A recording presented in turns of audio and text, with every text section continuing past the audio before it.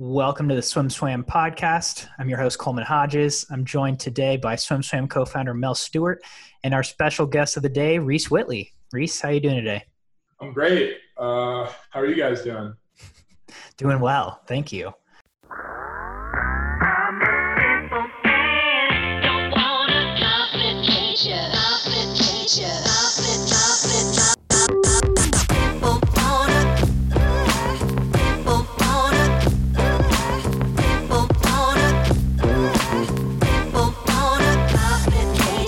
I saw you on Uninterrupted, and you told a story that was about your swimming history. For those that didn't catch that story, would you mind kind of diving into that and resharing it with our audience today? Yeah, absolutely. And it's still on the Uninterrupted, so everybody can kind of still go and view it. But basically, Leah reached out to me and said that she had been in touch with the Uninterrupted and wanted to get Colin and I on board. Or it sounds like some people over at Uninterrupted wanted Colin and I to offer a similar story. And obviously for me, there's a lot to choose from. I felt like that was one that would probably hit home with people. Wasn't necessarily the craziest story that I could have shared. But it's definitely one that stuck out to me. Just like in talking to my parents about what I was going to do for the video, how I was going to approach it, what I was going to say. They helped me a lot. My godbrother helped me a lot too. And yeah, we put it together. The video that's out there was like the 15th try. Probably even more, honestly. Could be up in the 20s. But yeah, I'm very happy I did it. Cleared up a lot of things for me just mentally. And I think, a lot of people in our space are probably wondering what I'm thinking, and how this movement is kind of directly affecting me. So yeah, I felt that was or at least one way, that I could have helped other people kind of get a grip on the situation.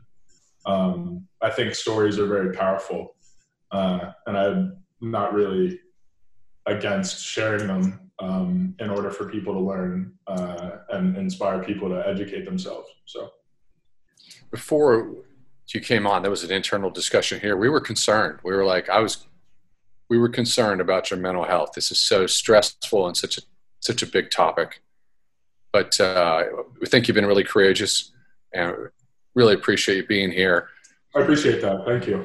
Yeah, I think it takes a lot of courage to stand up, and you have so much on your plate. At Berkeley, you're out from the Olympics. We have a mutual friend, Trevor Vreeland. Yes, we do. One of the top 5 smartest guys, swim nerds on the planet. He blows up my text all the time with stats. Does he do the same to you? Not with me. I've known the Freeland family for a really long time. Tracy, Trevor, Trevor's niece was actually in my graduating class in high school. Oh, I didn't know that. Yeah, and she was on the swim team too. So I've been friends with Madison for a long time. Great people, for sure. There's a question here. So for people who don't know Trevor Vreeland, he's going to be on the show later this week, maybe early next week. Swam at UVA. He's a managing director at Deutsche Bank. But he's a part of the storied team out of Philadelphia and Jim Ellis that was immortalized in the film Pride, which is a great film by Lionsgate. Absolutely.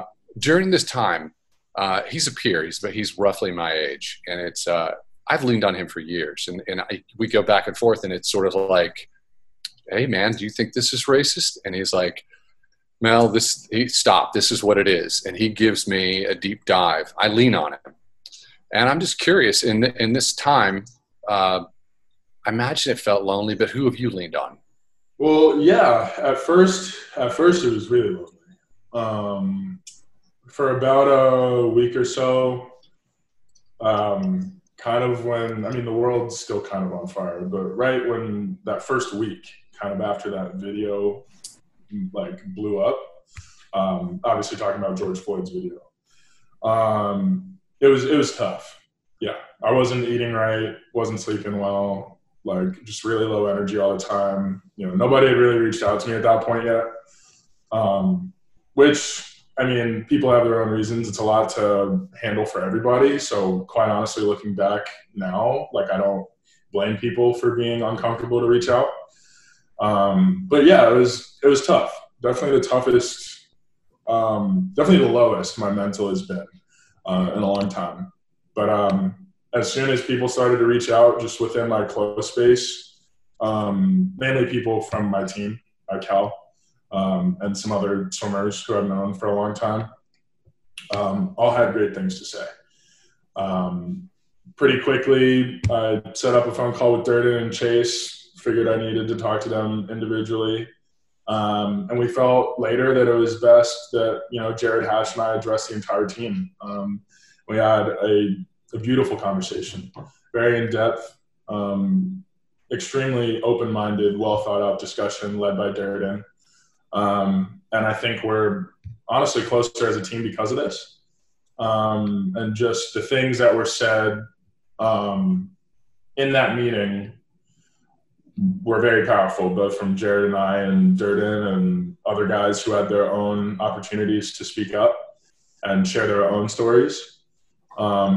It was amazing. And I definitely know that not a lot of other teams in the country are not even, having those conversations, let alone having it go so well. So I think that, proved to me that I'm truly at the right spot in terms of where I made my commitment to school. And I'm just really blessed to have a very open-minded and just really tight-knit group around me of brothers that I consider my teammates, or teammates that I consider my brothers, excuse me. And then even like my friends from back home and friends from school here that aren't necessarily athletes. It was great over time. And now that I've found my role, I'm definitely in a really healthy spot mentally. So back to kind of a new normal. Yeah. I don't know if Coleman had a question. Go ahead, Coleman. So if we could, that that's so heartwarming to hear. And it's so good to hear when people find their group, and especially during this time that knowing that you have support, that's amazing. And I'm guessing, judging, I'd like to go back to the story you told on Interrupted. A couple things you mentioned. One, you said you had an array of stories that you could have chosen from.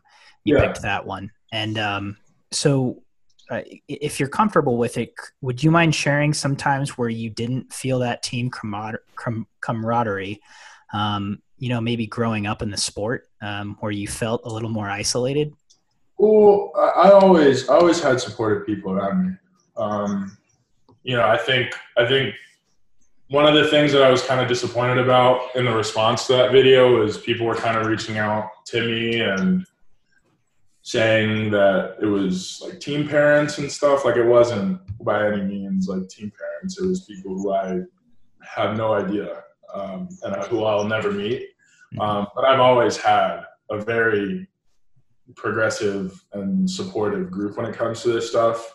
May not be as known. It might not have been as known then, but it's definitely known now. Just in their response, my Penn Charter community has been great too. With me being out in California now, it's hard to stay in touch with them. But I still have a very great relationship with Crystal. We talk pretty regularly. So, it's for the Penn Charter folks, like it was nothing new. And honestly, it's probably the same for the Cal guys. It just took a little bit more for me to push through and kind of open up. So. It's it was a gut punch. Your video that it when you seemed like you just glossed over a few things. You said that like there are a lot of microaggressions. Absolutely. When you hear that, you're cringing. But then when you came through with your narrative and you said, "Here's the story," it gives you a sickening feeling in your stomach. But everybody needed to hear it. It's So I guess everybody's thinking the same thing, which is, have how do you feel on deck? You know, it's like, are you braced against? Do you feel like you're bracing when you walk on deck? That like, you know, this could happen at any moment, or is this something you've accepted? Is it how have you dealt with that? I mean, that's the thing. Like, it's just a way of life. Like, I would have been totally fine, you know, not telling the stories that I've told people now. I felt like I was on a pretty fine career path in my swimming. My academics are taken care of right now. You know, I have at least somewhat of a vision of what my professional like career looks like after swimming. So like I kind of have all my bases covered. So I was kind of fine. I wasn't kind of fine. I was fine. You know, it's just that, you know, people know me a little bit more now. Won't change the way I have lived, and the mindset that I do have won't change that. I mean, it's gotten me this far. Why would I change it now? But, you know, I do think it's definitely changing a lot of people around me. I think throughout this movement, I've been able to not weed out the bad apples, but I know who, you know, I know people's feelings about this. And I know that, you know, the people that are still in my life today genuinely care. And I'm content with that. So kind of on the same topic, was there ever a point and where you felt like you had a bigger role in the swimming community aside from just your swimming? No, I think I just had a story to tell. You know, my position doesn't change. You know, I'm still chasing all the guys that are faster than me and making sure the younger ones are kind of hanging on my feet at practice. I don't think I had like a big or a small role in this space, but I definitely knew I had a unique perspective that people needed to hear. And, you know, I'm really glad that I can have the space to express my feelings and tell my story on a decent sized platform for somebody my age in the sport that I'm in. And in conversations with myself, I just took on responsibility. I said, look, like, you're one of the only people who can speak on this in your space, and to a lot of people. And like the countless stories I have, like, can draw attention like pretty fast. And the uninterrupted thing was one of them. My original Instagram post was kind of another one. But this could go on for like a very long time. So it doesn't necessarily change anything in my life. I think, you know, the only thing that's changed is that people know me a little bit better. And people are willing to listen to the Black perspective and willing to at least try to understand what it is that, you know, Black kids, Black men especially, go through on a daily basis. And it's a lot to learn, but I'm glad the people in my space have taken on that challenge and kept an open mind to everything. So let's get into the USA Swimming put out a statement. Yeah. And that statement needed to be clarified, and they needed to go deeper. And in our reporting and the reports that I saw, it read as if USA Swimming reached out to Cullen, and then Cullen said, "I'm not acting," and he passed the baton to you. But I also read that you had reached out on your own. Is that correct?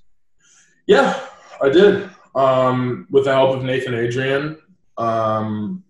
You know, Nathan, throughout this whole quarantine process, for many reasons, has been an absolute role model. And that was just one of the things that he helped me out with. He said, you know, look, do you want to talk to Tim? And I said, yeah. I had no idea what it was going to be about, because by that point, I don't even think I had seen the statement yet. And then I saw it maybe later that night. I was like, all right.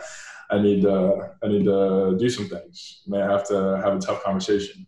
So yeah, set up a call with President Hinchy. I've known him for a little bit now, but a great man.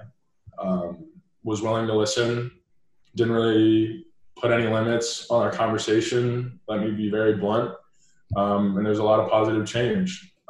So, I was very nervous going into that phone call, but now I know that Mr. Hinchy is, the leader that we need. And he's definitely taking the steps necessary to make some serious change within the organization. And it's so great because it's not only him, it's everybody high up. I've had the opportunity, to speak with a lot of people in the organization who all feel similarly. So I'm excited to see what comes out of this. And I'm excited to kind of take on a little bit more responsibility in this space and make sure that all the bases are kind of checked. Because I feel like, the only way to make sustainable change in any space is commitment to it. And not just commitment in a moment, but commitment like weekly, monthly, yearly. So as long as I stay on that, I think we'll be all right. Tim Hinchy, CEO of USA Swimming, has been there for about 2.5 years, and he's and then Nathan Adrian, of course, Olympic champion, and one part of our 6.5% of athletes who are mixed within the registration of USA Swimming, 327,000. We have 1.5 swimmers who are 1.5% are black. What's interesting is that that's a safe. He's a good guy. That's a safe space with him. The foundation that is really the arm that's been driving this part of it. It's been around since 2004. Part of the mission was to make our sport look more like America. Mm-hmm. And when that's the reason why I stated the stats: 1.5% black, 6.5% mixed. That's not America. We're not there. And I don't know if you can share what you shared, but I think it matters to our sport. If we want to be successful in the future, we've got to look like America. And we're not there yet. Can you share anything? Did you have any ideas? Are you just starting the conversation now? Just starting the conversation now. The injustice that's being seen on this large of a scale now has been around for 400 years. So, I don't expect it to change overnight or even next year. I almost forgot the question, but I know it's going to take a long time. And I may not necessarily even be here when things are all the way fixed. But I owe it to not only myself and my family and the great grandkids that I'll never meet, but if I have a chance to influence people who can make change like Mr. Hinchy can, I'm going to do it. I'm going to take that hour out of my day to make sure that I give the right message across to a man with a lot of influence. He has the power to change the entire country if he wanted to. Pretty sure everybody in America knows at least one person, directly or indirectly, that has been a USA Swimming member. So, if we want to make this organization even better, I felt like that was something that we needed to have fixed. And we are in the process of fixing it. So I'm extremely happy. So I think that's so honorable and so cool to hear you say. I think it's interesting because, for hearing your experiences, as a black man in the swimming community, I don't feel like everyone would necessarily be as open to having those conversations as you are. I mean, seeing you on deck, you're one of the happiest guys there. And, and it's always a joy to catch up with you and to see you on deck because I see your beautiful smile and you're 6'9" and you're just like this massive guy of joy, and it's awesome. I appreciate that. I try to keep it. I just try to keep it pretty positive on the pool deck. But it's just the way I was raised. I don't really think fast swimmers are negative ones. So I try to just keep a positive mindset on the pool deck. So, and that's what I'd like to ask about is it seems like you have a really solid foundation, and I'm guessing part of that came from your parents. You know, did they give you advice on this situation when you got into swimming? You know, after you had the experience that you talked about in your uninterrupted story, you know, how did they kind of guide you? How did they lead you to be this person you are today, who is very willing to have these conversations? Well, I mean, that's the thing. Like, I already known by that point. Like, I was probably 6 or 7, not even in swimming yet, when my parents kind of had to have these conversations with me. So as long as I've been in the swim space, I've known. It's not something that necessarily just kind of popped up one day. It was just the way things had to be. I had to know. Yeah. Because, you know, my parents didn't want me to get hurt. And they knew that stuff like that could happen because, you know, I could talk about my experiences all we want, but if you want to talk about, you know, some stuff that makes people uncomfortable, you can talk to my parents. So even in learning stuff that I didn't even know, just gave me a better grip on how to best handle this situation in my role. Knowing what the people before me have experienced, it's just like you have to do the work. Like you have to make this right, because the people before you have been fighting for their entire lives, and right now is the first time where, you know, I feel like people that look like me can speak up and reach into some pretty uncomfortable stuff and, you know, make you think about some stuff that you probably never thought about before. Doesn't make people bad for thinking about it now. Like, I don't blame anybody for like not knowing some of this stuff because, you know, nobody really had the space to talk about it before now. But now that I do have the space, like, I do expect a little bit of open-mindedness. But that's all that I've received, so I haven't had to check anybody. It's not your responsibility to educate everybody, but it's needed. Yeah. It's needed. It's needed. So so I'm an old guy. I'm old and white and middle-aged. And, Man, not old. Not yet. And our good buddy Trevor just bottom lined it. He said, because everybody's looking inward and they're asking the same questions because there's all sorts of conversations on different levels. Absolutely. And I think that a large part of our middle class, upper middle class white people have been like, I'm not racist. And there's a huge difference. It's like you're either non-racist or you're anti-racist. And you're somewhere on that scale. And I think a lot of people right now are saying, where am I on that scale? Absolutely. It's a powerful question to ask yourself. It really is. Obviously, I've never had to ask myself that.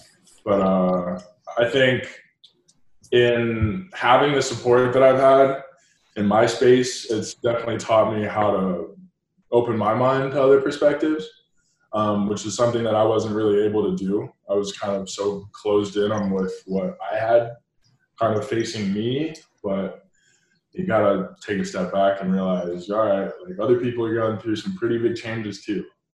So you have to be willing to take initiative, because that's the only way real change will come. Like, we can't just like immediately shut people out without at least trying to explain something, anything, whether it's a story, something they said in the past, a random question about the future, just obviously related to this matter.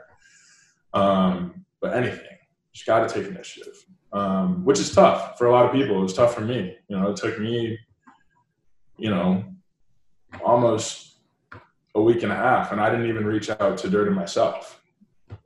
You know, I didn't even reach out to chase myself.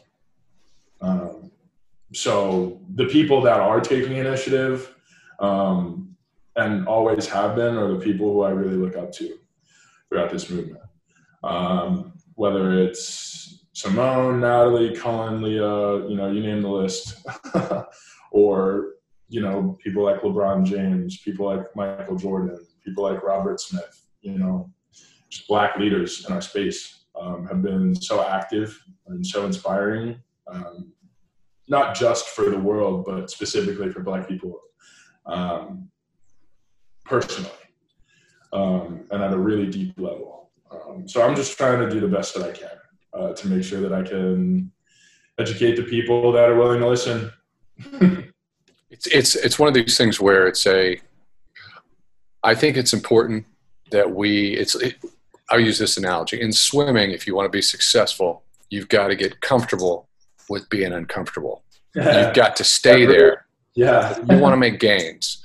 And this is a topic where we've got to get comfortable with being uncomfortable. Absolutely. Until we start making some progress. I'm guilty. Throughout the 80s and the early 90s, I think I saw one Black swimmer, and I might have seen Trevor in passing. I swam against Byron Davis in high school and in college and at the Olympics all the way to 96 in Olympic trials. And not once did I ever think to myself, I wonder if they're uncomfortable or if they're ever in a place where they're uncomfortable. And the answer is absolutely yes. But the fact that it never occurred to me that they were just another swimmer. And I'm like, I'm not racist. It's just another swimmer. And we need to stay in this conversation. And so I often wonder, so you start searching your mind, are there ever moments or situations in swim that are uncomfortable and they need to be called out? And I don't know what they all are, but let's just say that we're hypervigilant. Absolutely. And I think that's the only thing that you can do, because the past is the past and people are going to be how they are regardless. But now it's okay to call out some questionable things, not just me, but for you and for you, Coleman, it's like your voice is just as powerful as anybody else's. And I think that what I'm seeing personally is a lot of people that have such beautiful and strong voices and powerful opinions about this kind of laying back. And I get that. But at the same time, I want to see them so bad just express what they need to express. Because there's no shame in that. If you know you have something good to say, say it. So that's just all I've been trying to inspire people to do, is just be willing to talk if you have something that you think needs to be said, whether it's good or bad. Are there specific things that, we talked last week to Ed Acura and Danielle Obey of the Black Swimmers Association based in the United Kingdom. And Ed Acura, directed and produced a film called Blacks Can't Swim. And it was autobiographical for his story with the water. It's really interesting because they pointed out some things that we can work towards to really not just make swimming welcoming, but make it inclusive for people of color and for Black swimmers. Are there things that you notice that the swimming community as a whole could work on, could get better at, in terms of making it a space where Black people would want to come and not just feel welcome, but actively seek out? Well, I think there's a lot, obviously, that could be better. But one of the things that needs to be better is just making sure our kids are educated at the grassroots level, because that's where it starts. Because after you're in middle school, you kind of develop your own conscience anyway. And at that point, you're kind of already taught, either the political background or what have you that you're going to have for a while until, maybe you're in college or maybe you have kids of your own. But it starts with, the 6 and unders. It starts with the 7 because that's when I had to learn, right? It starts with our 10 and unders. It starts with our young ones who have the real power to make a difference, because that's our next generation. Like, those are the kids who are gonna grow up, with my kids. My team, like all the guys on my team are gonna have kids at some point. It's up to that group and the kids younger than us to really push this forward. But I think what we can do as, in my capacity and kind of the older generation, is do everything that we can to make sure that those kids are taken care of. Because, here I am going through, having went through the stuff that I've gone through on this, like in this space and on pool decks around the country. Like, I'm still in it. Colin went through it. There are countless kids who turn their back on a pool deck, so it's about making sure that doesn't happen. And then I think, gradually over time, as they're, as USA Swimming rolls out what they want to roll out, I think over time, I think the sport is going to look a lot different. Again, like, probably won't be in my career time, but definitely at some point. Makes me wonder if they're going to produce some educational videos. Might be pretty helpful. I think so. I think you're going to be excited. You're not sharing. There's something coming out. You're in talks. Things might be happening. Yeah, things are going to happen for sure. I mean, I wouldn't be doing my job if things weren't. I don't know if anybody saw what USA Swimming has agreed to put out in their statement, but basically has agreed to education platforms at all levels for memberships. Because if, sexual harassment is very important and something that I take very seriously, and it's something that's a part of everything that we do. I can't enroll for classes unless I go through training. I can't be on the swim team unless I go through training. And that is so important, but at the same time, like, this is something else that people need training on. And it needs to be a part of something that we do. Microaggression training needs to be something. So I think that'll happen pretty soon now. And I'm excited to see what it looks like. It's so you've got some time left. You get your college career going, but you are going to be a pro eventually. I don't know if you're going to go down that path. Mm-hmm. Hope you do. Maybe a little bit. Yeah, maybe a little bit. I hope so. Maybe a little bit. Yeah, I mean, there's a lot of opportunity out there, but I think that the wet side of your sport, it does a lot for you, but I think the dry side of your sport provides meaning. And my question is, do you see yourself dedicating a lot of time and meaning? Colin has, Simone's doing it. Nathan's doing it. Is that something that you're thinking through and planning? Not planning, because I don't want to put any limitations on myself.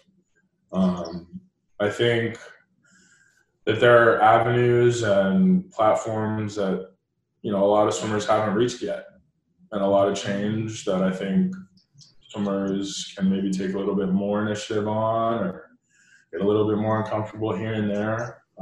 So yes, I definitely plan on continuing the work of the people that have paved the way for me to speak my truth.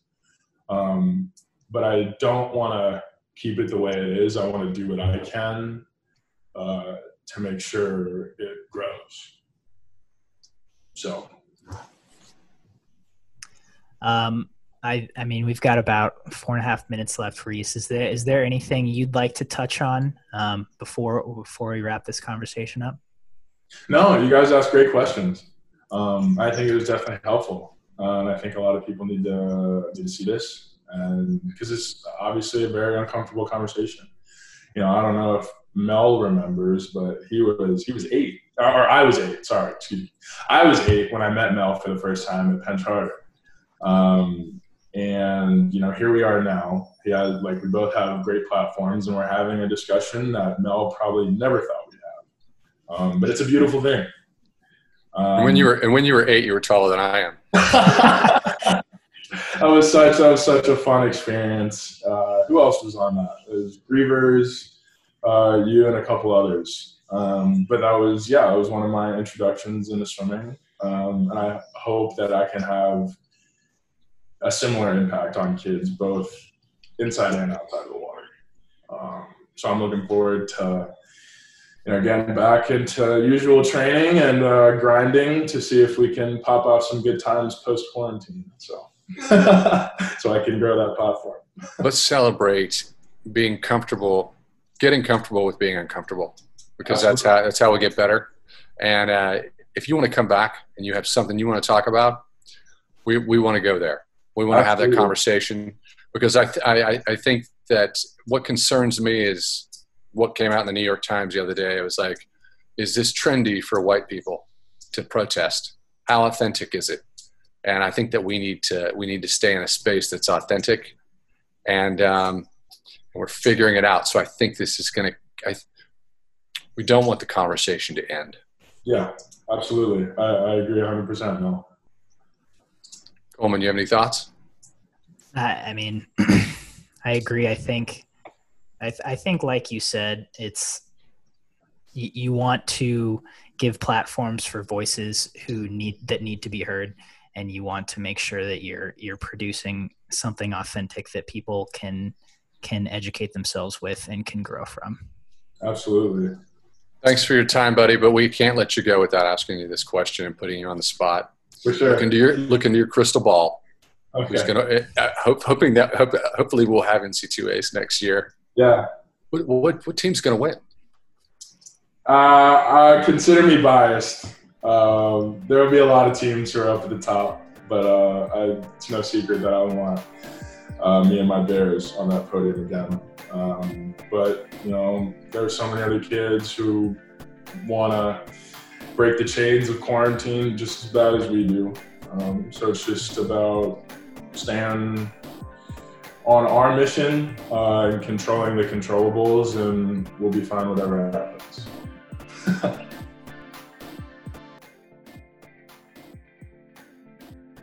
You've been listening to the SwimSwam podcast. Stay tuned for new episodes every week. You can take SwimSwam podcast on the go by subscribing on your favorite podcast platform. Look for links in the description below, and be sure to subscribe to our YouTube channel for more videos as well.